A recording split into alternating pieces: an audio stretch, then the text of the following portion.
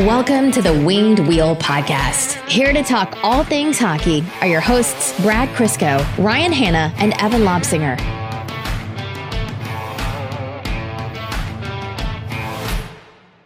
Appreciate you boys coming over early to help fix all the drywall in my house from running through the walls after yesterday's game. That was insane. How are your heart rates? I'm old. Even the slightest bit of action gives me a irregular heartbeat. I usually watch games on low volume, like on my computer, and I just kind of, watch it and, just try not to. I only had the away feed last night, home feed last night. So also a reason why I listened to it very quietly. But even like that, even on that low volume, it was chaos. It was insane. I aged, which I can't afford that at this rate, but I must have aged 4 years in those last 4 minutes or 5 minutes or whatever it was. I had a really good indication of just how intense that game was because Mika usually falls asleep late second intermission, so I'll let her just kind of like pass out on the couch with me when there's a Red Wings game on. And she's a 6-year-old, so as we're watching, every once in a while she'll get up to go grab that toy or, whatever, just get distracted as a 6-year-old does. Yeah. She didn't flinch that whole game, and she did not fall asleep in the second intermission. Mika knows good hockey. She was in it. It's funny because, in previous seasons it was, the lowly Red Wings beat Tampa Bay, and we'd be happy, we'd be pumped. I don't want to say it was no big deal, but it kind of was like, that doesn't change the picture of the season. It's, we beat Tampa Bay, or like we stopped Tampa Bay from all these times. They beat us at the LCA or in Detroit, or like we finally got a win in Tampa. But this year it was like, beat Tampa Bay, shoot off fireworks, leapfrog them for the divisional seed. Again, it's still December 7th right now as we're recording this, so we know we're not delusional, but it just felt so much more substantial. Like that was first of all, that was the best, most entertaining game of the year for the Red Wings, right? Yes. And that one felt the most consequential in terms of what the Red Wings have been building towards and actually getting a result from it. And Derek Lalonde gets a win against his former team. Yeah, his that was first as a head coach. That was nice to see. That was the Lalonde versus Blashill thing. Like I don't think that was really a narrative. Blashill's an assistant there, and that's kind of an they awkward essentially situation. switched jobs. Yeah, well, yeah, and it's an awkward situation because they're friends too, right? Max Bultman of the Athletic Detroit actually wrote a really good piece on that. Bally Sports Detroit had a couple segments on it too, but just Lalonde going home to a city where they really love him there. Like he was part of multiple championship teams, and it was cool for him. Anyways, nice to be having these conversations. Does it feel like we're slowly getting closer to maybe being a podcast that covers a playoff team someday? I don't want to put a date on it. Like I'm not talking this year, next year, or like next year or the year after. I'm not making any promises, but the tone is shifting. It is. I'm old though, Ryan. Next season's never guaranteed. We have to game plan for after Brad croaks. Yeah, it's going to be difficult doing it from the seniors, the assisted living facility. If there's a bunch more games like last night this year, I'm not making it that far. Well, wherever they have a golf course is where you'll end up. That'd be really nice. Yeah. All right, folks, here to talk to you about Detroit Red Wings hockey, the excitement of that game, other news out of Hockey Town, and the world of the NHL. I'm one of your hosts of the Winged Wheel podcast, Ryan Hanna. I'm Brad Crisco. And I'm Evan. On this episode of the Winged Wheel podcast, we are going to be recapping the entire Red Wings versus Lightning game, everything from Ville Husso's performance to Newsy's return to Tampa Bay, how Jonathan Berggren did, Filip Hronek and Olli Mata putting on a clinic as usual, Vasilevsky playing as Vasilevsky does, and everything else in between. We'll be talking about things like some gear nerd stuff. Brad, you have an opportunity to step in here and talk about Hronek's stick change, World Junior updates, and where the Red Wings prospects are slotting in. Spoiler, not as much as previous seasons. Some news from across the NHL, some news about Soderblom, a look at the schedule ahead, and whatever else comes up. Before all that, a couple notes for you. The Winged Wheel podcast, Mickey Redmond's signature edition flannels are still available. They are running out day over day over day, but there are still some left. I think in every size, just a few left in every size. They will be there if you order them now before Christmas or the holidays, depending on where you live. A lot of them are getting there just within a few days after shipping out, which happens almost immediately. So these are the Mickey Redmond style Winged Wheel Podcast custom flannels that are a special run. They're limited edition, and a portion of the proceeds, basically as much as we can, will go to benefit the Jamie Daniels Foundation. So it's for a great cause. It's a really cool thing to have. It's the most popular piece of apparel we've ever produced, and it's a really great way to support not just the show, but more importantly, the Jamie Daniels Foundation in their fight against substance use disorder. Also, Winged Wheel Podcast Night at the LCA is Saturday, April 8th, 2023. That is the 4th edition of this event, the second one this season. What it is a teamed up, a partnered event with the Detroit Red Wings, where the Winged Wheel Podcast hosts a live recording of the show before the game. Previous versions have hosted Ken Daniels and Mickey Redmond as special guests. We'll look to have them back. Ken will be there, as well as we're going to try to have some other special guests too, and some extra little bonuses. We won't spoil what they are. You get a discounted ticket to the Detroit Red Wings game as well. That's against the Pittsburgh Penguins. A portion of the proceeds from your ticket goes directly to the Jamie Daniels Foundation as well. So not only are you paying less, a portion of that money goes to benefit the Jamie Daniels Foundation. You're seated in Winged Wheel Podcast specific sections. We have the entire gondola booked out. We have upper bowl and lower bowl, depending on where you want to sit. You're sitting with other WWP fans and listeners. And then we always have a post-game kind of party, after party, get together, that kind of thing. There's going to be swag, merch, giveaways, prizes, Q&A with the special guests, all of that. So DetroitRedWings.com/WWP to get your tickets today. So before the Tampa game on Monday night, I jumped on a Tampa Bay Lightning show, We the Thunder, and we were talking pre-show, and they said something like, they were asking how the season was going. You were talking about the ups and downs and all that, and the Red Wings are coming off some tough hockey, and they said, "Oh yeah, it's been tough. Brandon Hagel, what does he have? Like 0 points?" And in my head, I was like, really? He has 0 points this season? And then he finished his sentence. He's like, in the last week. I was like, oh my God.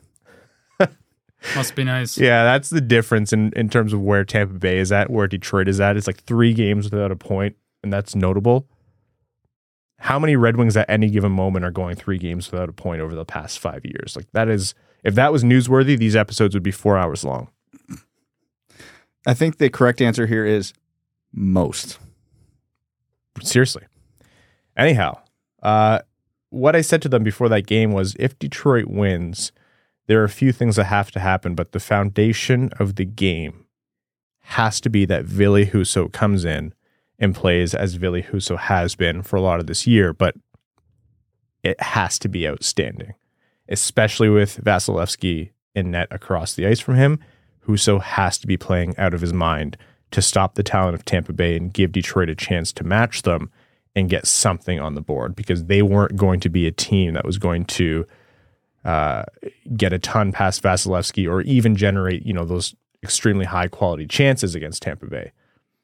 Lo and behold, Detroit scores 2 empty net goals and 2 goals outside of that. So that held, and it was all in the backs of Ville Husso.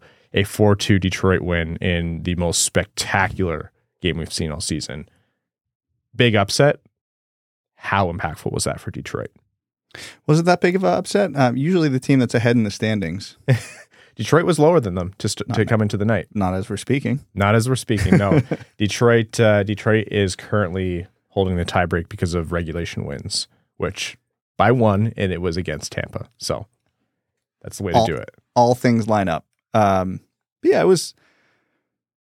So for the first couple periods, I was getting mild deja vu from the Toronto and Vegas games, with the difference being that the goaltending was at an even bigger level. And not just Husso. Vasilevsky was having a hell of a game as well. So that was one of those games where the goaltending was dictating basically everything. Because hot take, Andrei Vasilevsky is one of the best goalies in the world. Yes. I know, it's crazy, but yeah, he almost kept up with Husso that game.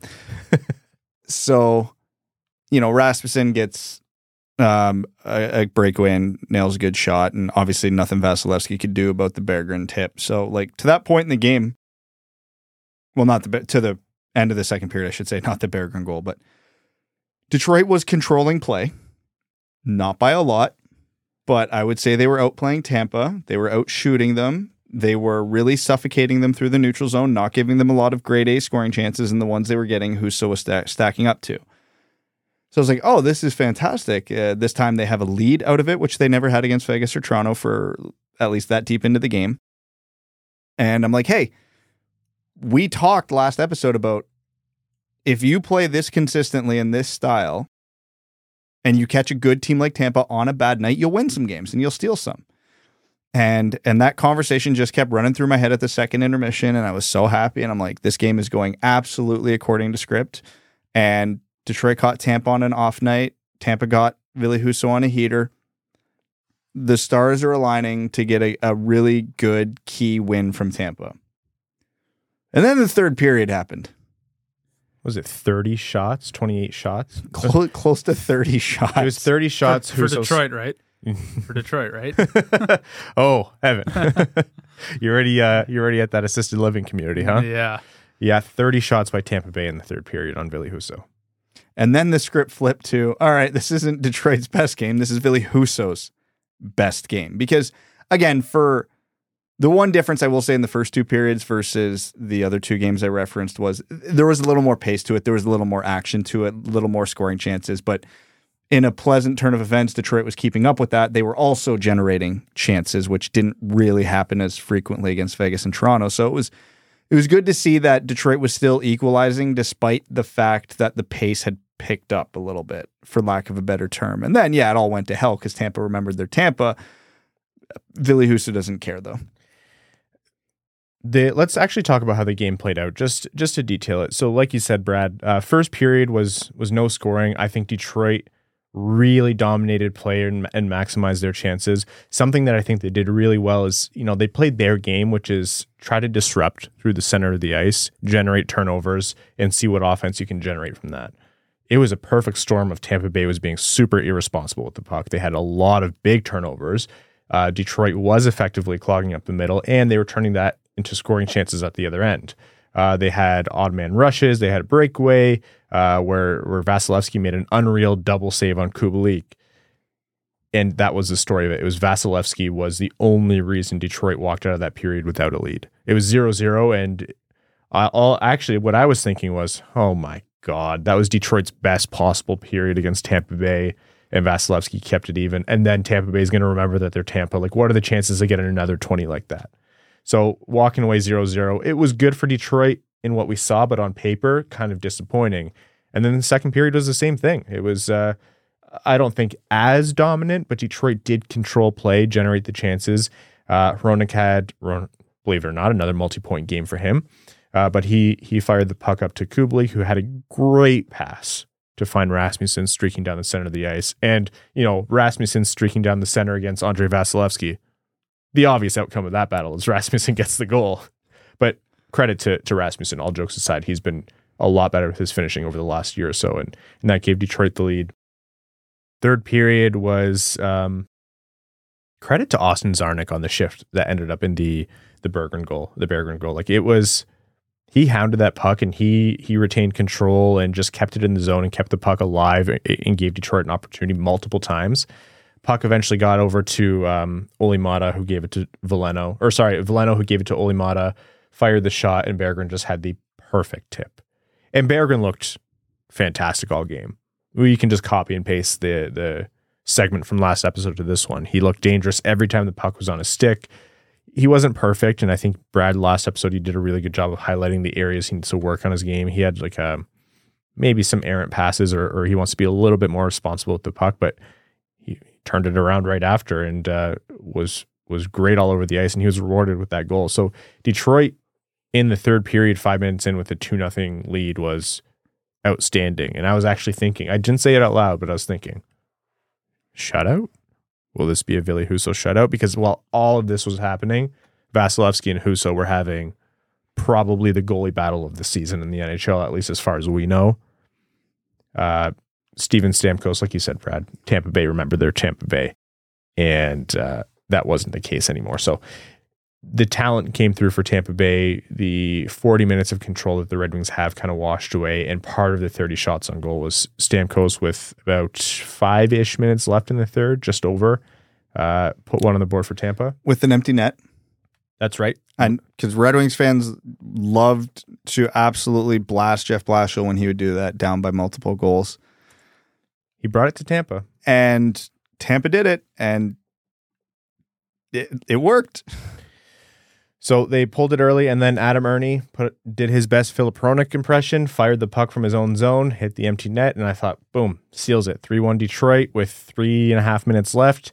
Detroit can surely hang on to a couple goals there. Nope. Tampa Bay, again, still being Tampa Bay. Braden Point, one of their best players, does the same thing, scores with an empty net with 2.5 minutes left. And then with about 30 seconds left on the clock, David Perron from Kopp and Hronek, and actually multi-point game for Kopp as well, really sealed it, and Detroit ends up with the 4-2 win. So all of that said, I think the biggest takeaway is that, control really swung in Tampa Bay's direction by the third period. Yes, if you look at the final results in terms of like game score or, a balance of expected goals or whatever, Tampa probably has a big favor just because of how firmly it swung in their direction in the third period. But I actually don't care. I don't care at all. That was a gutsy win by the Red Wings. They played their game. Everything that they needed to do, they did. Ville Husso showed up. The Red Wings managed what they could against one of the best teams and one of the best goalies on the planet. And they hung on and they got the 2 points. Was it perfect? No. But there's no way that team on paper was going to have a perfect game against Tampa Bay. To beat better teams, they have to have that performance, and that's what they did.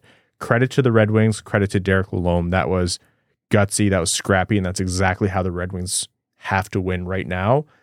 That one felt different to me. Yeah, I don't think Tampa had the greatest game, but part of that is because the Red Wings didn't allow them to have a great game. First two periods, Tampa, like you said, Ryan, was very pedestrian with the puck. Red Wings caused a lot of turnovers, and that led to a lot of offense generated for the Red Wings. And then in the third period, Tampa went to maybe the most Jeff Blashill thing of all time, the blender. And I don't think I saw one normal line from them the rest of the game. Must be nice. And they were, to be able to do that. And just... Yeah. When you have 9 top 6 forwards, it must be nice. Yeah. But they were clearly trying to do anything to get themselves back in the game, which without Ville Husso in net for the Red Wings or for the Wings, that probably would have been a different outcome. But you know what? If the team that has all the expected goals and all this and leads in shots were to win every single game, no one would watch sports. So. No. You'd run it through a simulator and call it a day. Yeah, exactly. So big character win for the Red Wings. Obviously, probably felt amazing for Derek Lalonde to get that win back in Tampa. And that gives the team some confidence. They can hang with the big boys, and they'll have to put that one to the test once again with the next game. And the next 2 games. And the next one after that. Yeah. How meaningful, actually in the post-game celebration, we posted the clip of it, and someone actually pointed out, I'm sorry, I can't remember who it is. They pointed out that Bugner says to Larkin as the team is celebrating, you can read his lips, he says, "Get the puck for Newsy." Like, the boys knew what that win meant for Derek Lalonde. And you have to imagine they dug deep and scrapped that one out because they knew how impactful that was for him. For those who might not know, Derek Lalonde was an assistant coach at Tampa Bay. He was there for their cup wins, really well liked there, and there's a reason he got hired out of there.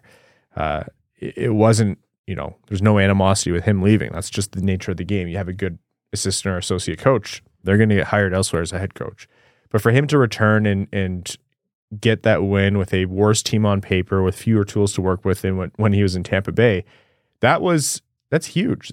Those kinds of things, they mean a lot to players. They mean a lot to coaches. I know people like to almost roboticize them and think that those things don't necessarily matter, but they do. They check their stats. They know how they did against their hometown team. They know how they did against their former team. So it just a nice little storyline that the Red Wings know. The Red Wings knew and were really aware and kind of dug deep and got that win for him. And honestly, the fact that they won that game by playing the system that Newsy brought to the Red Wings, how Lalonde, wants him to play, how he wants him to disrupt down the middle, especially against more talented teams. It was just kind of like nice cherry on top to the whole night. And let's be honest, Malone probably had money on the board for that game. Oh yeah, 1,000%. Had to. $500 for the winning goal or whatever. Adam Ernie's empty netter. Most profitable empty netter he's ever scored. Adam Ernie, man. Also former Tampa Bay Lightning. That's what people forget. It had to have meant a whole lot for him to score there as well. Yeah, that goalie duel was insane. And actually, like we mentioned before, the Detroit Red Wings leapfrog Tampa Bay. So as of right now, December 7th, before any of these games tonight, are in a divisional seed. Toronto versus Detroit, first round of the playoffs. Oh, look, hey, I'd love to play in the second round. There's no lose for Detroit. You lose against that Toronto team, okay. Congratulations. That's a much more talented team. But my God, Steve Dangle is going to hear you and I, Evan, outside his window every single night after a potential win in that playoff series. He'll have to move. Oh, yeah. Sorry, Steve. Let's not get too ahead of ourselves, but my God. Yeah, they're gonna clip that. We're gonna eat it the next time Toronto completely dumps on Detroit yet again. I feel like Detroit hasn't beat Toronto in like 7 years, and it hasn't stopped us at all. No. Any self-awareness? No. Let's talk about Ville Husso. That entire performance, first star of the game for good reason. The entire game was won on his back, in all honesty. 46 shots on goal for the Lightning. He stopped 44 of them. 957 save percentage coming out of that, and like just adds to his portfolio of what he's done this season, where, you know, we use the Vezina joke quite a bit, but he's about as close as you can get in my mind to being a Vezina candidate without being a bona fide Vezina candidate. Is he Connor Hellebuck? No. Is he, you know, any of the other certain Vezina candidates right now? Probably not in a lot of people's minds, but what he's doing for these Red Wings, stealing these points, absolutely dominating these games across from the best, maybe the best goalie on the planet right now, or arguably in Vasilevsky across the ice. Like, you couldn't have dreamt of this as a Red Wings fan coming out of the offseason. Well, what we were saying coming out of the offseason was, all right, the Red Wings have two talented goaltenders. Yzerman's hedging his bet. He just needs one of them to grab the reins. And Ville Husso has done that emphatically. And make no mistake, the NHL is a big narrative lead, especially when it comes to awards. If the Detroit Red Wings, you know, the lowly Detroit Red Wings make the playoffs this year, he's getting votes. There's no way, because if they come close to the playoffs this year, he's getting votes. And let's be honest here, nobody's going to pay attention to Detroit unless they make the playoffs, but that will make people pay attention. And again, let's be honest, the Red Wings aren't making the playoffs unless Ville Husso has a number of performances like this season. I can't even remember the last time a goalie won the Vezina and didn't make the playoffs. It's such a team success is so entwined with how good your goaltending is. Oh, and if your team, hot take. And if your team's not good enough to make the playoffs, then you're probably not giving good defense for your goalie. And you know, oftentimes, as defense goes, goalies go, and it's very hard to break out of that mold. And who votes on the Vezina? The NHL general managers. And Ryan, just take a wild guess. What's their favorite stat? Wins. So if Ville Husso plays 55 to 60 games this year, Detroit gets into the playoffs, odds are he has a lot of wins. Kyle Dubas is not voting for Ville Husso. Hey, Matt Murray's doing great right now. Legit. Matt Murray actually, didn't he, by, what was it, goals saved above expected? He just had the single greatest performance, Matt Murray, that is, last night since that stat started being tracked. Seriously? Yeah, seriously. Against Dallas, that shutout? That shutout against Dallas, apparently he saved 5 or 6 above expected last night. Like, hey, we ripped on Toronto for how stupid that, like, how, not stupid, but how big of a risk their goaltending situation was. Hey, sometimes risks pay off. Just ask Buffalo. I've taken us completely off the rails. I meant to say I want to skate by the Vezina conversation and let's just talk about, I always do this. No, I want to talk about who's going to win the Vezina when the final vote comes down to Ville Husso, Matt Murray, and Pix and Martin Jones. Like, I just we need to mentally prepare because that's going to need to digest. Can you imagine saying that to someone 1 year ago, 2 years ago? And it's still mostly a joke, But the fact it's kind of not a joke, yeah, that would be a head scratcher. Ville Husso, Matt Murray, and Martin Jones, and none of them for the teams they played for last year. Back to the game. Husso has been lights out. At one point, he made a save that was backwards. I'm not kidding. It was carried. That's what you do when goaltending forward is too easy. You have to push yourself somehow. He was like, oh, Tampa's not playing like Tampa right now? Okay, I'll just turn around. The only other time I saw that was Carey Price when he did it and went post to post and saved it with his skate. That was one of the most impressive saves I've seen in my life. And this one was a little bit different. It was like a scramble play, and Husso ended up turned around, and it wasn't as clean of a save, but it hit him at least once on his back skate, and Mickey Redmond called it out on the broadcast. He was like, hey, whoa, I think that hit off the back of his left or his right skate. And you watch the replay, you're like, yeah, no, Husso definitely made a save while staring at the fans 5 rows off behind the net. So it's when a goalie's feeling it, he's feeling it, and the Red Wings needed Ville Husso to be at his best that night. That's what they got. Let's talk about Jonathan Berggren a little bit. He's not slowed down. Let's talk about Filip Hronek and Ole Mata a little bit. They've not slowed down. All the right things, all the players that have been unreal for Detroit, they continued that last game. They had a phenomenal night, like a really, really great game. I love that Berggren, Veleno, Zarnik line, and I love the Hronek Mata pairing. Just been fantastic for Detroit. When this team gets healthy, they're going to have a lot of interesting decisions to make, and I don't think Berggren's going to be the casualty of them. No. We said last episode that Berggren deserves to stay, and until things change, by all rights, he's done everything he has to do and more.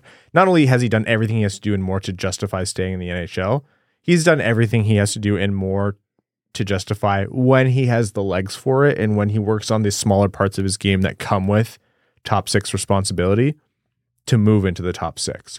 I'm not banging the drum to say, play him on the first line, give him 18, 19 minutes a night. I'm not there yet. He played, I think, 12 or 13 minutes last night.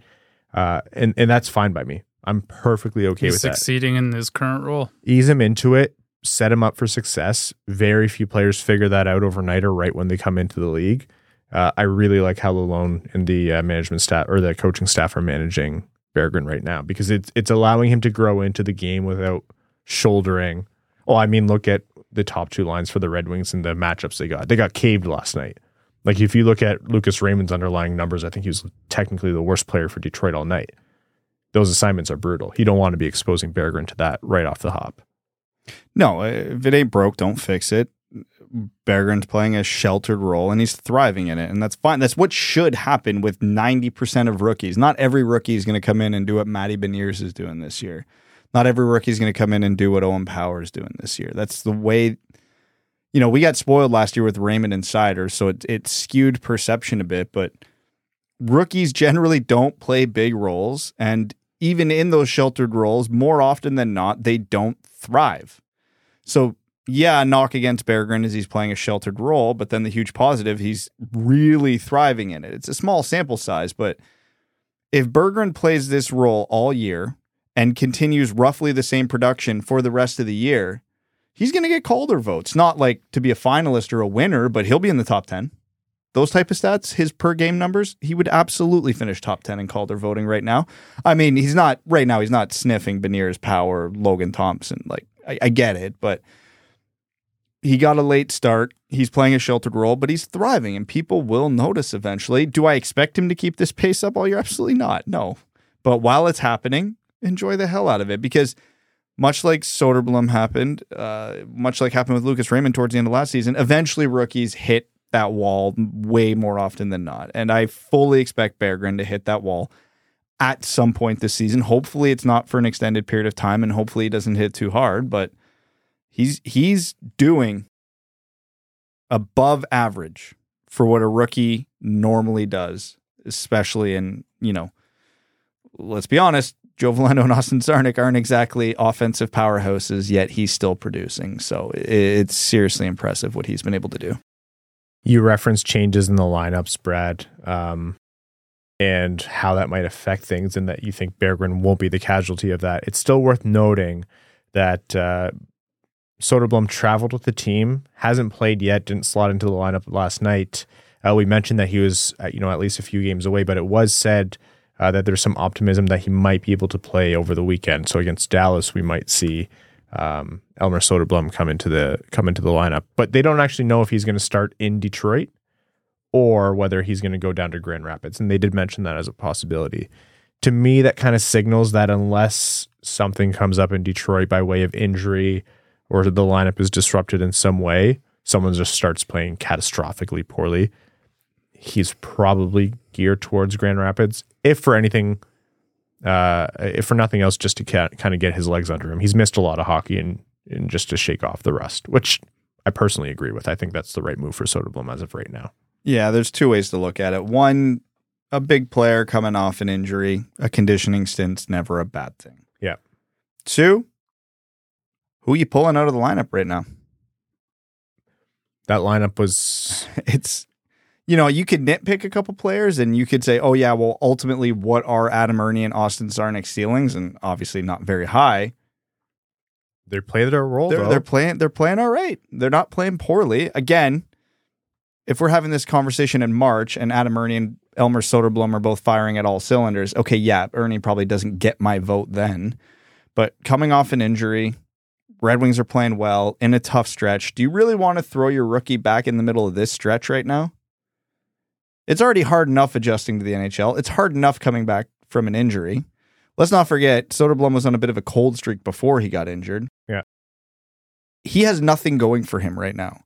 And you want to throw him back in the middle of the toughest stretch of Detroit's season? No, thank you. He is a million times served better going to Grand Rapids for at least 2-3 weeks, getting, his feet back under him, getting back up to pace, getting the feel for it. And then, whenever Detroit's schedule starts to feel normal again, all right, let's reassess how guys are doing in the lineup and who should come up, who should go down, et cetera, et cetera, et cetera.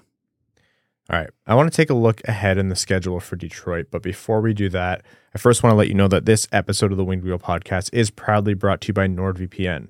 Are you missing out on a game or your favorite show because it's not available in your region? Let me introduce NordVPN. Using NordVPN in a click of a button, you can watch and browse as if you're elsewhere in the world, making sure you never miss a game and can watch whatever content you'd like.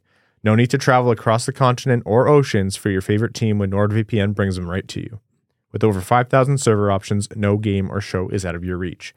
Using our special link, nordvpn.com/wingedwheel, you can receive a huge discount on NordVPN's cybersecurity 2-year plan, plus 4 free months.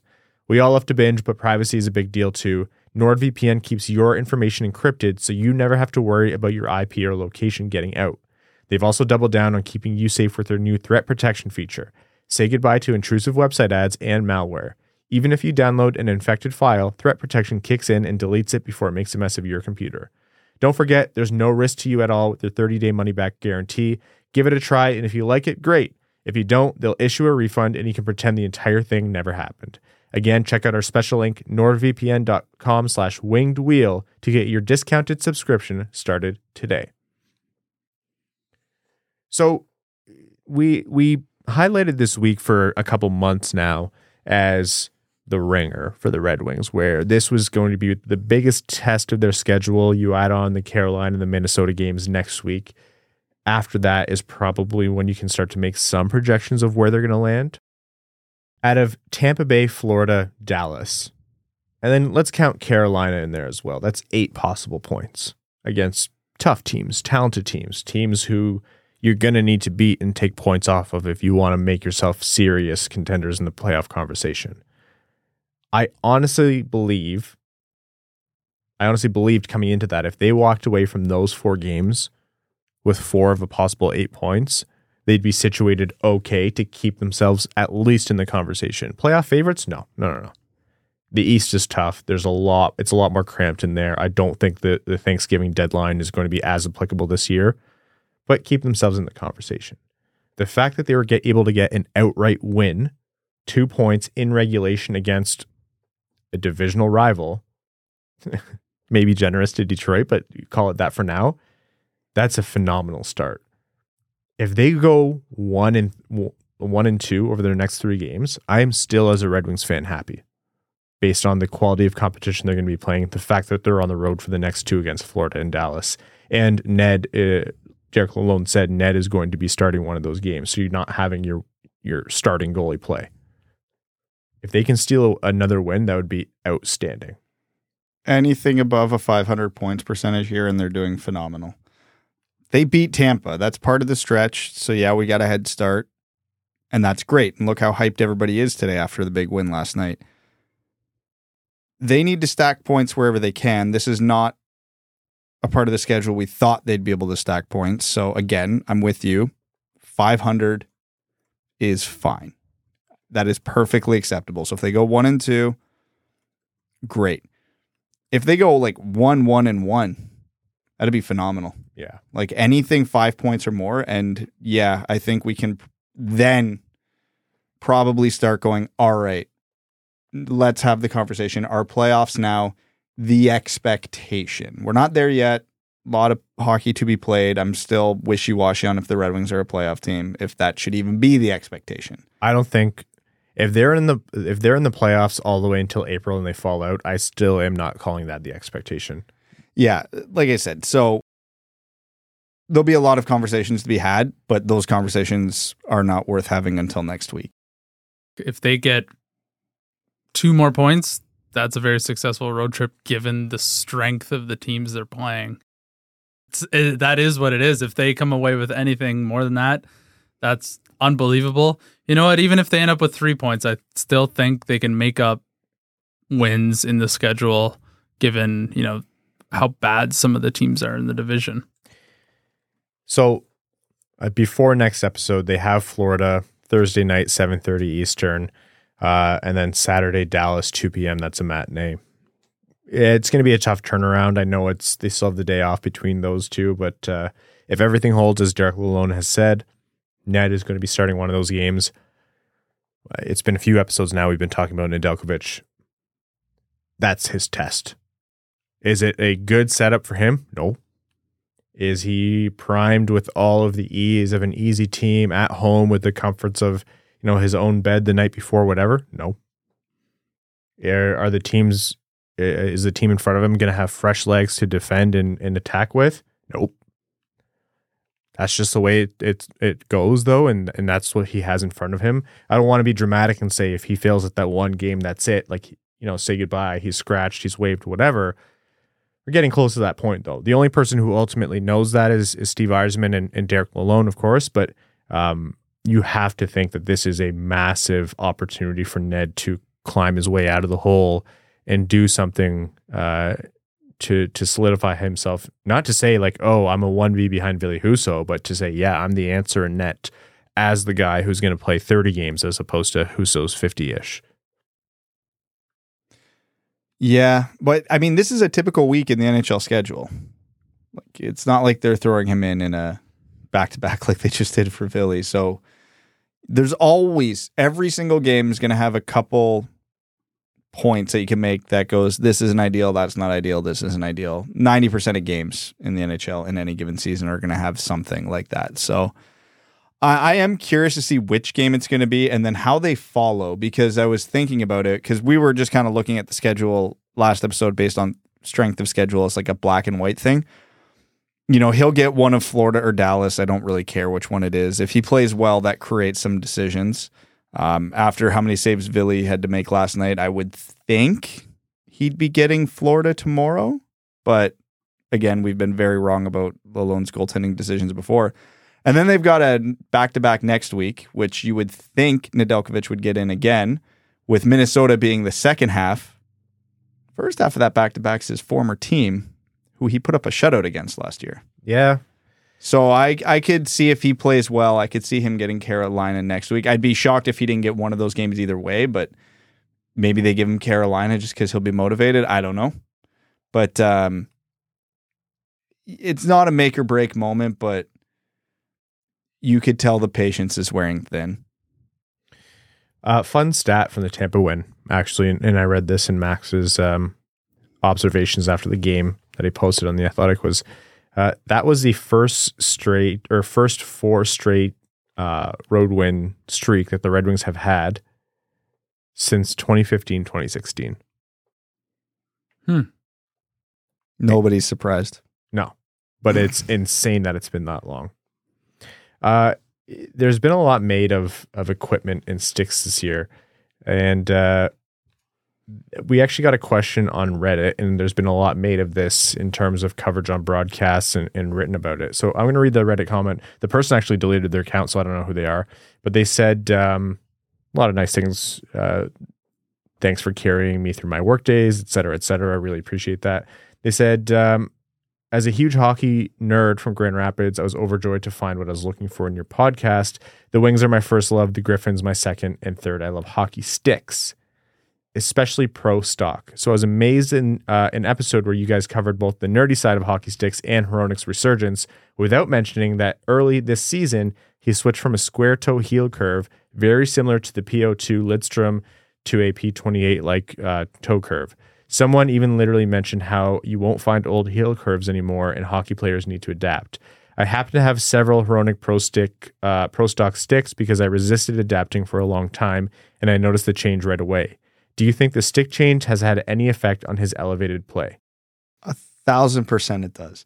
It's not the main reason his play is elevated. It's not even a primary reason, but it's not a coincidence his accuracy has been better this year. The advantages of a heel curve and a square toe are very minimal. There's a reason those curves are dying out. It feels awful. Like a personal attack, but whatever. Listen, Ryan, I'm not saying you would have scored more goals if you used a proper curve, but I'm also not saying that. I didn't for my whole career. I actually used like a traditional curve for a long time. I just had a terrible shot. It's because you got used to it on a heel curve with a square toe. Anyways, yeah, so Hronik this year is, they described it on the broadcast, and I haven't actually got my hands on one of Hronik's new sticks to know for sure. They said it was a Lucas Raymond curve, which I know is very, very close to a P28. So Hronik literally went from one extreme to the other. He went from a heel curve square toe to like one of the biggest stock toe hooks you can get on the market. And his shot looks just as hard as ever. His accuracy is better, and he's a point per game. He's still using the same stick. He's still using the weird ResTech thing on his blade. So he didn't change anything else from what I can tell other than the curve. And, the P28 has some, drawbacks, notably on the backhand, but he doesn't seem to use his backhand a whole hell of a lot. So it makes sense that he would be succeeding with this curve. And I think Sider uses a very similar curve, just with a more flat lie.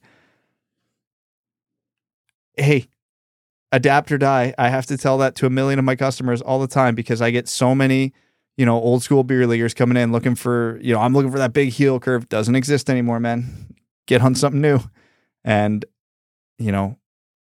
I don't know why I should say Hronik finally adapted, but it definitely helped that he finally did. You listen to our Gear Nerd section where Ryan described what he looks like on the ice.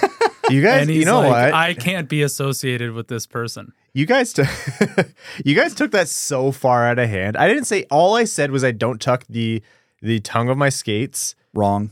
And I used to do a one side jersey tuck. What did they give you, an XL jersey or? Yeah, I weighed like a $115 my whole life until I was like 20 years old. Every jersey on me was an XL jersey.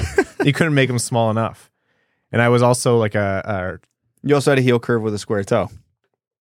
Look, man, you jam it up against the boards, nothing's coming out of the blue line. Yeah. And then I can't shoot after that, and that's neither here nor there. Yeah, congrats. You have the puck. Now you can't do anything with it. Let's move on to World Juniors news. Funny year. No one on the Canadian team in terms of Red Wings prospects. In Team Sweden, no Simon Edvinsson was not made available. They would have loved to have had him there. He was invited, rejected the invite because he and Grand Rapids and Detroit want him to focus on his game in Grand Rapids. Actually, Sean Shapiro, who we've had on the podcast, just wrote on Shap Shots, his Substack, talked about Simon Edvinsson's start to the season where he, started with COVID and then got food poisoning. So the guy went through all of that. That is a horrible back-to-back of illnesses. I cannot imagine what that was like to go through. But obviously doing better now and coming into his own and adapting his game to the pro level. or at least the pro level in North America. But yeah, no Simon Edvinsson over in over at the World Juniors. Gonna stay playing pro over the holidays and the new year. So, any thoughts on that? When was the last time Team Sweden had no Red Wings prospects? Yeah, no Liam Dover Nielsen. Yep. So that was an omission. It's bizarre. I guess it's part of moving a team through the pipeline and moving your team, into being a better spot and competitive at the NHL level. It means all of your talent isn't 17, 18 years old anymore. Yep. It's, but for Edvinsson specifically, I like the move. We've seen him against competition his own age, and more often than not, he looks dominant. He, again, didn't look great at the World Juniors in the summer for a lot of the reasons we already laid out. In the brief World Juniors where he was fully healthy last winter, he looked dominant in the couple games he got in. Yeah, I mean, Edvinsson's a huge project, and one of the biggest projects is getting him up to professional speed. So if you take him out of professional speed, that's not going to do him a whole hell of a lot of favors at this point. So I totally understand it, and I agree with it. And, if you read about what Simon has been going through, and not that he's been, going through horrible stuff, but anytime a guy moves across the world to start his new life in a place where his family and his friends and everything he's ever known isn't there, it's going to be hard to adapt. And Ben Simon and Simon Edvinsson actually both acknowledged that, and they were talking about how maturing and doing all that while competing for a roster spot on the Red Wings and competing for a future roster spot on the Red Wings, that's tough. So I think he's at a very natural progression. So such to say that he's not Mo Seider, where he came in and blew the doors off and is winning the Calder. No, he went down to Grand Rapids and is working through the warts in his game in Grand Rapids and learning how to be more responsible and learning how to, he talked about elevating his worst games. So his worst game is still decent. And that comes with reducing mistakes, which is, we talk a lot about Simon Edvinsson's raw talent is through the roof, but decision-making still has a lot of refinement to come. So, that's what he's prioritizing. So that's a lot. Like, that's a lot of different angles to come in and try to mature. And you have to think that, I don't think too many people are upset that he's not going to the World Juniors, but it's a process, and disrupting that would be a mistake in my mind. So I'm not surprised, but it's a good decision in my mind, as much as it's not as entertaining for us as Red Wings fans to see all your prospects over there. It's hard to see. No, it makes sense. Like, I don't see how Simon Edvinsson going to the World Juniors helps him at all. Like, he's getting regular time in Grand Rapids. There isn't this weird, flux. Like, where is he playing right now? Is he going up? Is he going down? Where is he? Would it be nice to see him play in the World Juniors and dominate? Yes, because everyone would get nice and excited once again. Is it best for him? I don't think so. So I think they made the right decision. Team USA invited to their camp Shai Buium and Red Savage. Pretty expected. I think they both have a really good shot. Red Savage, Shai Buium, I think, is more or less guaranteed. I shouldn't say guaranteed, but he has a really good chance. And Red Savage, I imagine, is going to make a big impact there as well. He's done well in that position before. Yeah, most of the roster projections I've seen for the U.S. team have Red Savage either being the third or fourth line center, and Buium featuring in the top four on the defenseman with likely some power play time. So obviously performance in camp and et cetera is going to determine a lot of that stuff, but it looks like they both should get good roles on the team. So, not as notable for Red Wings fans, but still one of my favorite things in hockey is over the holidays to watch the World Juniors. So, we'll look forward to covering that.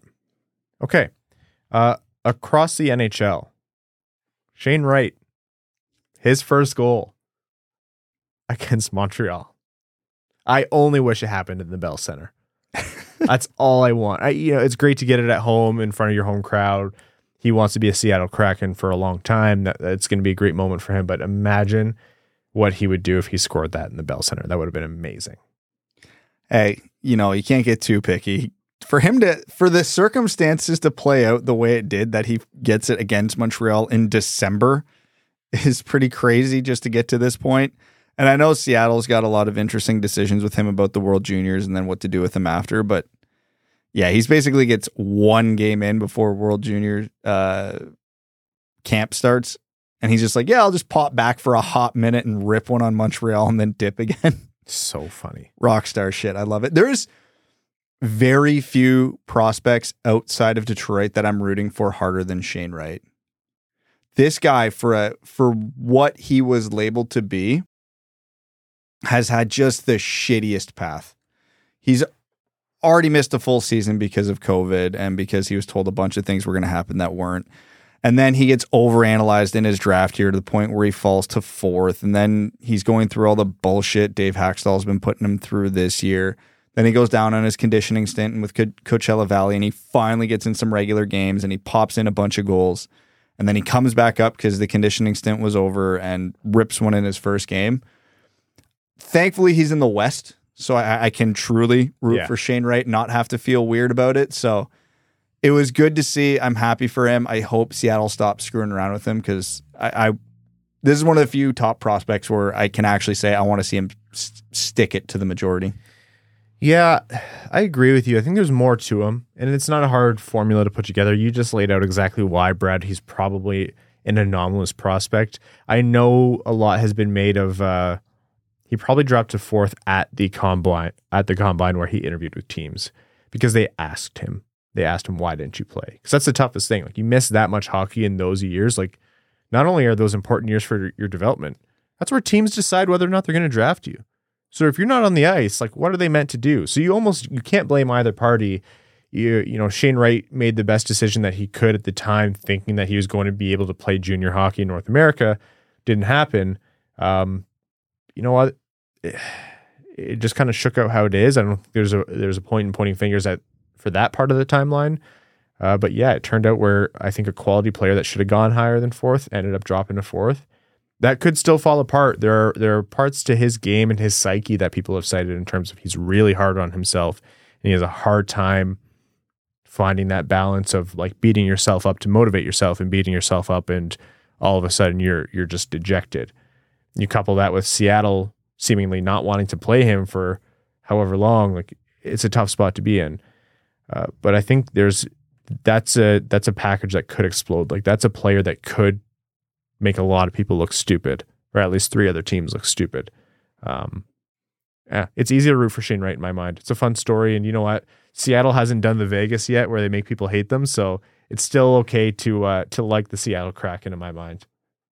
Yeah, they're still the quirky little expansion team that can. And hey, they're on an inside track for a playoff spot this year. So it's funny because Seattle and New Jersey in the offseason, I wish I would ever stick to my guns around you two assholes, but you always bully me off of it because Seattle and New Jersey, I'm like, these are 2 teams that are going to make the leap and become playoff teams if they just, what's the storyline for both of them?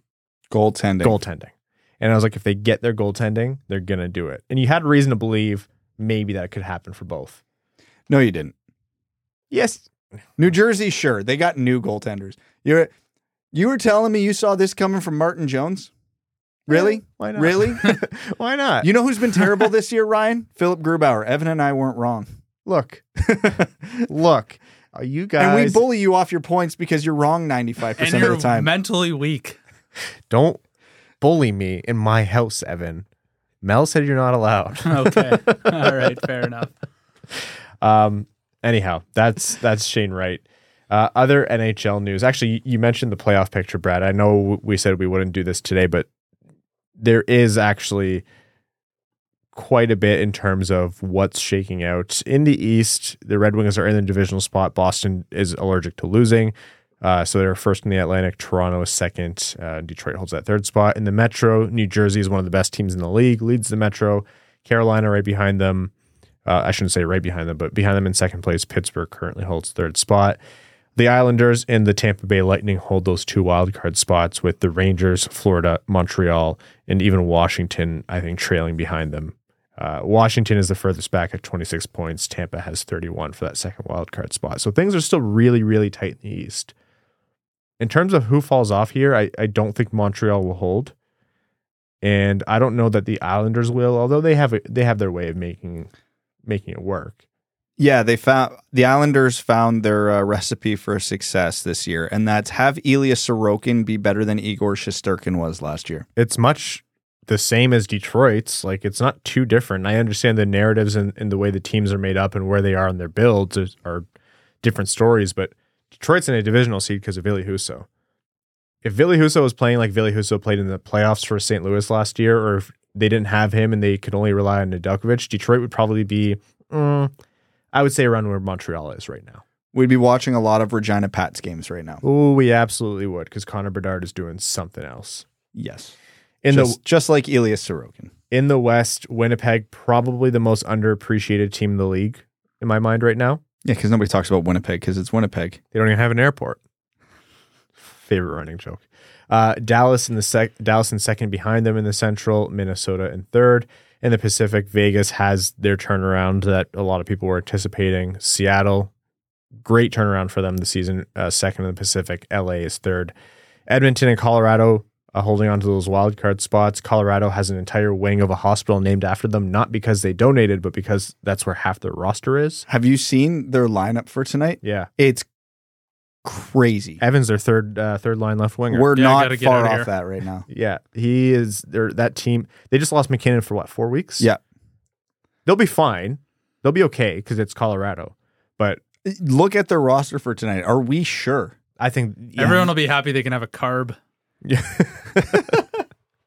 one carb. Yeah. They're hurting. Calgary is just outside. Nashville is outside looking in. Vancouver, they're only 2 points out of a wild card spot. The games in hand are different. I understand that. So it's in reality more than 2 points, but Vancouver's not out of this in my mind. That's because the West is ass. So there's not that many teams truly out of it yet. No, the West, like I would say St. Louis down fourth of the non-wild card teams is still in it. And then you have to get to San Jose, Arizona, Chicago, and Anaheim to say they're definitely out of the picture at this point. But yeah. I would love to see Vancouver make it just so, we were talking about Bruce Boudreau coaching on the bench while, Alvin and the Vancouver Brass were looking for his replacement up in the owner's box, to Bruce Boudreau coaches that team back into a playoff spot. I think that's just a hysterical narrative and just goes with the chaos that's happening in Vancouver. This would be great, but I'm not talking about the players or the fan base here. But Vancouver is an organization that does not deserve anything nice. I'd rather they make the playoffs and lose in the first round than them miss the playoffs and win the draft lottery. Fair. Well, that's fair. They're going to want to win the draft lottery because their hometown boy. Well, then they need to not make the playoffs. Which is likely. Connor Bedard, what's his point streak rate now? Like 195 games or something? Is it 27? He's got 27 game point streak and he's got like 60 some odd points in that time. His shot, it's not from this planet. Is he the most? We can't do this. This is technically a prospect profile. We cannot do We won't this. get into the finer details. I don't know that Detroit's going to be talking about Connor Bedard at all this year. We might not be. I'd have to talk about Connor Bedard at work a lot because he's my poster child for everybody uses a stick that's too stiff for them. Connor Bedard and that crazy shot of his, 70 flex. Okay. That's interesting to know. Yep.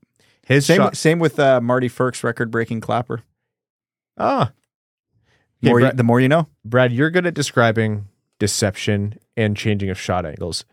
Talk about what Connor Bedard does with his shots. I'm not even going to talk about deception with Connor Bedard's shot because you know it's coming and you can't stop it. The angle, he's able to change the angle in his release by like 4 feet.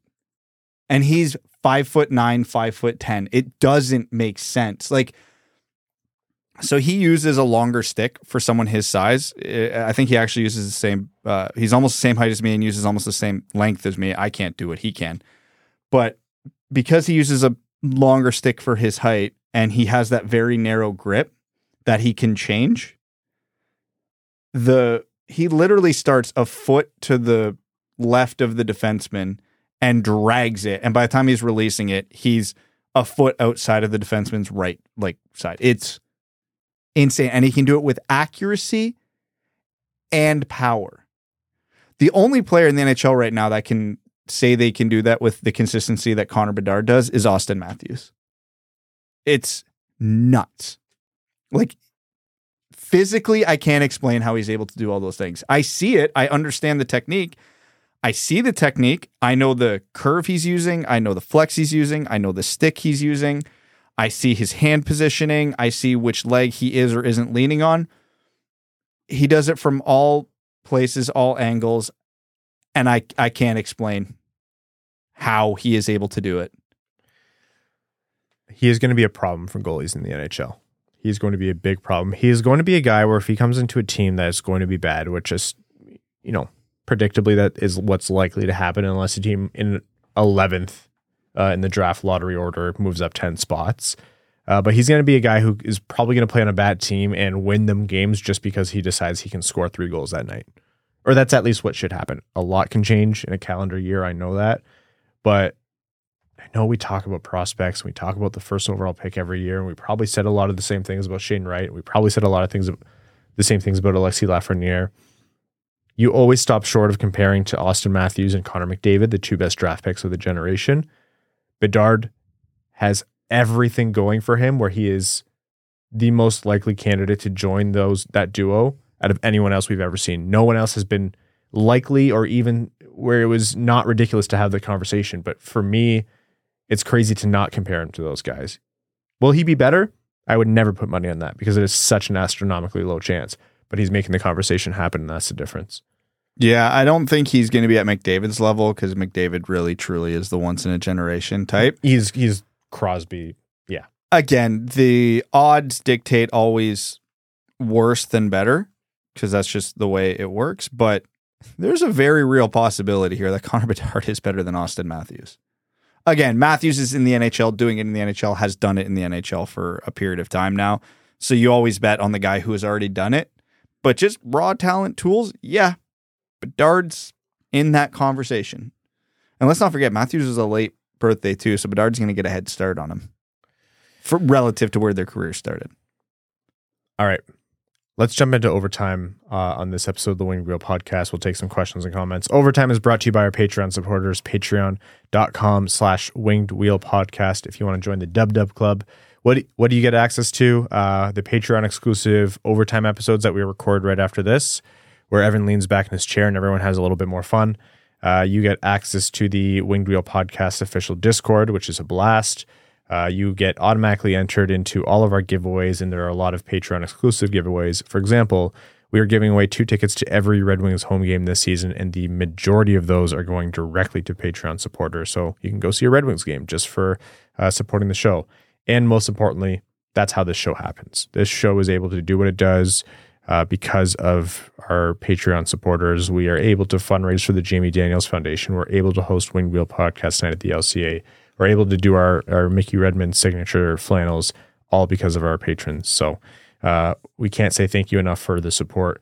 Patreon.com/Winged Wheel Podcast to join the Dub Club. All right, Hockeytown Racing Academy says, if he keeps up this pace, does Hronek get Norris votes? Evolving Hockey had him in their model as a finalist. Yeah, he was one of the 3 finalists. It was him, Adam Fox, and Erik Karlsson. So short answer, no. Long answer, because I don't think there's a chance he really, truly keeps this up all season, right? If he does this all season, he absolutely is getting Norris votes. But if he does this all season, I'm going out and buying lottery tickets. Like that. I'm not saying it's impossible, but everything we've seen so far has been like defying all probability. So I would certainly love to see it happen, and I think it could keep happening, but I don't know that I can bet on it because what rationale do I have other than that it's a lot of fun? Yeah, career half a point per game defenseman jumps up to a point per game. Maybe that square toe really was hindering me in my junior career. Could I see Filip Hronek finishing around 60 points this year? Yeah, absolutely. And with the start he's had, I'd say that's almost likely because I don't think he's going to fall off that far. I do think Filip Hronek has really taken a step as a player this year. So if he's always finishing around 40 to 45 points, I do expect him to finish ahead of that this year. 80, or which is around where he's on pace for right now? Probably not. Okay, 2 questions I'm going to combine here. First one from Bertimzi says, what do you guys see happening to Zadina once he's healthy now that Berggren is performing so solidly since his call-up? And Cody Savonin says, what do you think Zadina could get for trade value at this time? I can't imagine that it would be significant. However, he does have upside with a good contract. I just don't see him getting back in the lineup in a prominent role with Berggren playing so well. Yeah, you can't pull Berggren out of the lineup for Zadina right now. You can't justify it. That being said, the Red Wings won't be healthy because how could they be? They never are. So there's probably going to be a spot for Zadina somewhere. What does he get in trade right now? Mid-round pick or another change of scenery project? He's still a month away. In my mind, you have to see, does someone have a brutal injury? Is Fabry up to speed? Has Sundqvist for some reason lost his game? And I'm not saying he's going to, but a lot's going to change. So Zadina has to kind of bank on that happening to slot in the lineup with no issues. But I do think he's going to have some trouble finding a spot. And yeah, in terms of trade value, the team would have had to have really given up on him to trade him right now because the value's at the floor. There's no points this year. Like there's nothing to go off of. You can go potential, but then that's a reclamation project, and those don't exactly sell at top dollar. So ask Steve Yzerman. That's where he likes to shop, is the bargain bin. Okay, this is an important one. Mark Burnham says, I looked at Brad's elite prospects page the other day and realized I'm a few months older than him. Am I dead? No, Mark, it's important to remember that when Evan and I talk about Brad's age, it only applies to him. You could be 3 times Brad's age and still be a spry young man or woman, but Brad is who the Crypt Keeper looks up to. Like, Brad is of dust and bone, apocalyptic. There's no tendons or joints left on his body. He's just kind of this Weekend at Bernie's existence that annoys Evan and I. Wildcat Dallas Drake says Tampa had 30-ish shots in the third period and dominated the play. What changed from the first 2 periods that we couldn't maintain the play? I was listening on the radio. Thank God that Husso was up to the task of being bombarded steadily. Otherwise, that would have been a typical third period collapse. Do you want the pessimistic or the optimistic answer? Give us the honest answer. Tampa woke up. Tampa did not play well the first 2 periods. Detroit kind of took their foot off the gas a little bit and coupled that with, we made the joke, Tampa remembered their Tampa, but no, that's literally what happened. Tampa woke up, and on paper, when both teams are clicking, Tampa is still a significantly better team than the Red Wings. And when they decided to play like that, this was the extreme end of what you will get. Yes, Tampa woke up. I think it boils down to Tampa is one of those teams that can transcend whatever is ailing them that game. They are that talented. They can flip the script in a way where some teams might take weeks to do it. But I do think the Red Wings did all that could reasonably be expected of them. Yes, that's kind of the point I was making. Tampa is a much better team. Yeah. And Detroit did everything they could to get to where they did that game. Yeah, like I said, the reason I'm impressed with Detroit's consistency this year and why we've had the conversation, they're going to lose to the Torontos and the Vegases of the world and beat the Columbuses of the world, is because if you are that consistent, you're going to catch a good team on a bad night. And that's what happened with Detroit and Tampa for the first 2 periods. Tampa's lucky Vasilevsky didn't have an off night, or else that game could have got worse. But game could have been 4-0 by the third. Tampa played 2 really bad periods, and Detroit played basically exactly as they've been playing the last few weeks. And it's exactly what we said. They caught Tampa on an off night for 2 periods, capitalized, got a lead, and then held on for dear life. Ben Barron says, howdy fellas. Thoughts on the potential of trading Perron and Kubalik at the deadline? I don't particularly want to trade either, and even if this team is in a playoff spot, I feel like there's some desperate GMs who would give a king's ransom that Stevie can't turn down for a very solid middle 6 winger and Kubalik and a known playoff performer and Nazem Kadri head taker for GMs in the West and Perron. Keep up the great work. So here's the thing about the trade deadline that most people, us included, won't talk about because you don't see it in stats or paper. If the Red Wings are hovering around a playoff spot come the trade deadline, Perron and Kubalik are playing well, yes, they would get a very good return at the trade deadline, a very good return at the trade deadline. But if that team is, let's say, holding on to a wild card spot at that time, and you sell off two of your best players, the message that sends to the rest of the locker room would be devastating. Saying, yeah, you guys are playing great, but we still don't believe in you. So we're getting rid of two of your leaders. It sucks, but stuff like that are why guys like Larkin wouldn't re-sign. Like that would be a huge red flag to a guy like Larkin. And as easy it is to say, why wouldn't we trade them? We'd get 2 first-round picks. We'd get like probably some other really good sweeteners.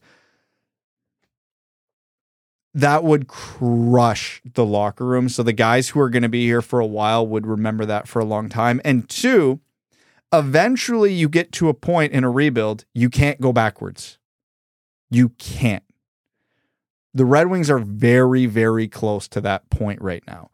The only reason we have those conversations about Bertuzzi is Bertuzzi's too good to lose for nothing unless you're winning a Stanley Cup. And I think even players in the dressing room would understand that. Kubalik and Perron are both signed for next year. So not only would you be sending a shitty message saying, yeah, we're writing off the rest of this season, the players probably take that as we're writing off next season too. Yeah. It's so much more complicated than just, it's what you said earlier this episode, Evan. This game isn't won on the stat sheet or expected goals. Like building a team is more than just building a complement of guys who on paper are the better team every night. No, it's a complement of guys who are buying into a system and are of the right mentality. Look at Ryan O'Reilly at his lowest points in Buffalo versus Ryan O'Reilly who won the Cup in St. Louis. He was very open about mentally where he was at about the game of hockey. And a lot of that was, the mentality of the team that he was on. These guys have to buy in. Tell me this win against Tampa Bay isn't more important than any other win against Tampa Bay, barring the playoff series they played against them 7 years ago or however long it was. Practically this entire episode is about one single regulation win in December against Tampa Bay. If the Wings went out and won that game and it was a no question, we're going to sell everyone at the deadline, oh yeah, the rug would be pulled out from beneath them. There's like the stomach would fall through the floor of whatever player was left on the team. So it's not impossible. For sure, if there's a GM who wants to do something stupid, like players aren't dumb, like you said, Brad. Sometimes it's the Bertuzzi scenario. Sometimes it's a GM offering like multiple firsts for a mid-30s Perron, and then they're like, oh, well, Stevie couldn't say no to that. But in terms of just selling them for whatever, I think the Red Wings are past that point for most of their guys. Last question we'll take here is from Venom. It says, hey guys, hope you're well. First question is, when do we start to worry about the Larkin contract? And secondly, is the most realistic thing for us at the deadline to do is just move Bertuzzi and stand pat and let our team develop? Yes, and yes to the second question. And for the first question, we're getting there. I'm already worried. We're getting there. I think preseason I said New Year's. How dumb are you going to look with that reverse retro Larkin jersey if he doesn't resign? You know what? You had the choice too, and you were torn. I'll be so annoyed if you dodge that jinx off a coin flip. That would be the most Evan shit to happen ever. Like nothing bad happens to this guy. Like just narrowly dodges having like the curse over his head on the podcast. I was talking to the Tampa Bay guys, and they were saying like, not only does Stevie have a history of leaving it down to the wire, Kucherov, Stamkos, whatever. He also notoriously doesn't care to negotiate in the middle of the season. I don't think it applies the same way because he probably didn't want to negotiate in the middle of a Tampa Bay season because they won a lot of games. With Detroit, it's a bit of a different scenario, but just knowing that that's the way he operates, there are nerves just coming with how long you have to wait if the contract is coming, right? So even if you believe the contract is coming, and I still do, that's still the camp I'm in, it's still probably not soon. The clock keeps ticking. We're a few months, 4 months away from the trade deadline? 3 months away from the trade deadline, actually. Like that's nerve-wracking. You can't trade Larkin the same way you can trade Bertuzzi. And it is the best thing for Detroit right now to trade Bertuzzi and stand pat. I mean, yeah, unless Bertuzzi wants to come down on money and term, or unless a lot changes in terms of how he comes back and plays on this team, there are a lot of big question marks. And for such a positive season for Detroit, that is still going to dictate the ultimate result of this year is what happens with those two guys and what Yzerman does with those two assets. So I wish I had your composure, Brad. Does that come with having kids? No, I've always kind of been this way. Evan's the most composed of us three. I don't even want to say I have the least amount of energy because I'm not starting that conversation. Hey, you're going to be able to recharge soon, though. You're going on vacation. God bless. Yeah. To the Grand Canyon. Yep. We're doing Grand Canyon, a few other hikes. Gonna eat great food. Gonna get a little golfing in. We're going to Top Golf. I convinced Catherine to do that. So it's not real golfing. It's like Boston Pizza Bowling, basically. Oh, so you're not bringing your clubs? God, no. This is a pre-scout for the boys' trip to go golfing. That we're invited on. Well, you better start golfing. Better get the dust off the golf clubs you bought this year. No, they got dirt on them still. From you or the previous owner? No, from me. From the 2 rounds I played with them. Yeah, that's okay. You're about ready to go and play 2 rounds a day for a week. Oh my God, my body I wouldn't make it 3 days. Airbnb with a hot tub, mandatory every single time. 100%. We do it now because it leaves you a broken man otherwise. I feel like I could do that trip physically. Mentally, I'd snap my clubs by the 3rd day. Oh, There's no chance that I won't get so angry with how bad I'm playing. We do turn into a bit of a support group when it's day 5 of 7 and like it's raining and we're like, what are we doing here? What the fuck is wrong with us? But at that point, you're just in too deep. Yeah, we're in too deep. We've made a commitment to ourselves and one another to get through it. And we have that's when some of the best times are had, when you don't even want to be out there, but you're just pushing each other through it. Anyways, yes, I'm going to do some relaxation. Good. All right, folks, we're going to wrap up this episode of the Winged Wheel Podcast. We're going to be back with you on Sunday, which will be after games against Florida and Dallas. So that's either going to be a very, very happy episode or, feet are going to be touching the ground again. Anyhow, thank you all so much for tuning in. Do check out DetroitRedWings.com/WWP if you want to get your tickets first to Winged Wheel Podcast Night at the LCA in partnership with the Detroit Red Wings, and wingedwheelpodcast.com/shop to get your signature Mickey Redmond style flannel. We'd like to thank our sponsors of this episode, NordVPN, as well as all of our listeners, new and old. We really appreciate you tuning in. All of our Patreon supporters, our name level sponsors on Patreon, Arjun Shankar, Yves Bartels on behalf of the Sarah Grand Foundation, Aikfer, Armchair GM/Genius, Nick Perks, Terry Driver, the number 69, Crying Ryan, Hannes Banana Simon Jamathong, Glenn Brabham, Matthew M. Rice, Croner's Left Knee, Brandon M., Carl Brutanen Analuski, Chimmy, Chris Ball, Chris P., Citizen High Five, Connor Scovey, Coyote Season Tickets in Tempe, Derek Enstam, DJ Denton, Give Blood, Fight Probert, Red Hot Ronik, Hassam Al Qassem, It's rude to be on your phone while I'm doing this, Jake Gollum, Jacob Turner, Joseph Berry, Kalen Wood, Kevin James. He got both of you. Yep. King Tone, Las Ensaladas Picantes. I looked that up. That means spicy salad. Ooh. Marcus, Matt McKay, Nedeljkovic, goalie number 1, Nicholas Fritz, R.A., Ryan Hubbard, Scott Martin, Send It Seawolf, happy birthday.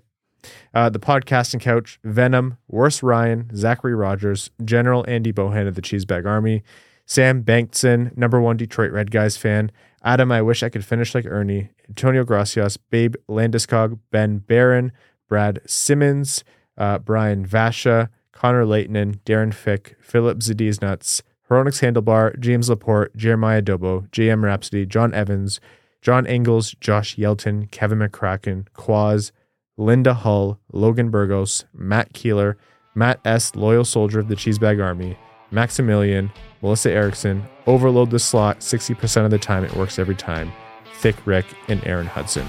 Thank you all so much. Talk to you Sunday. Enjoy the Tampa win in the meantime. Thanks for tuning in to the Winged Wheel Podcast. Be sure to check out wingedwheelpodcast.com, where you can subscribe to the show on iTunes, Spotify, or wherever you get your podcasts. You'll also find links to other ways to support the show, such as Patreon, official podcast apparel, and more. And don't forget to follow the show on Twitter at Winged Wheel Pod. And of course, the hosts at Brad Crisco, at Ryan Hanna WWP, and at Hockey Town Evan.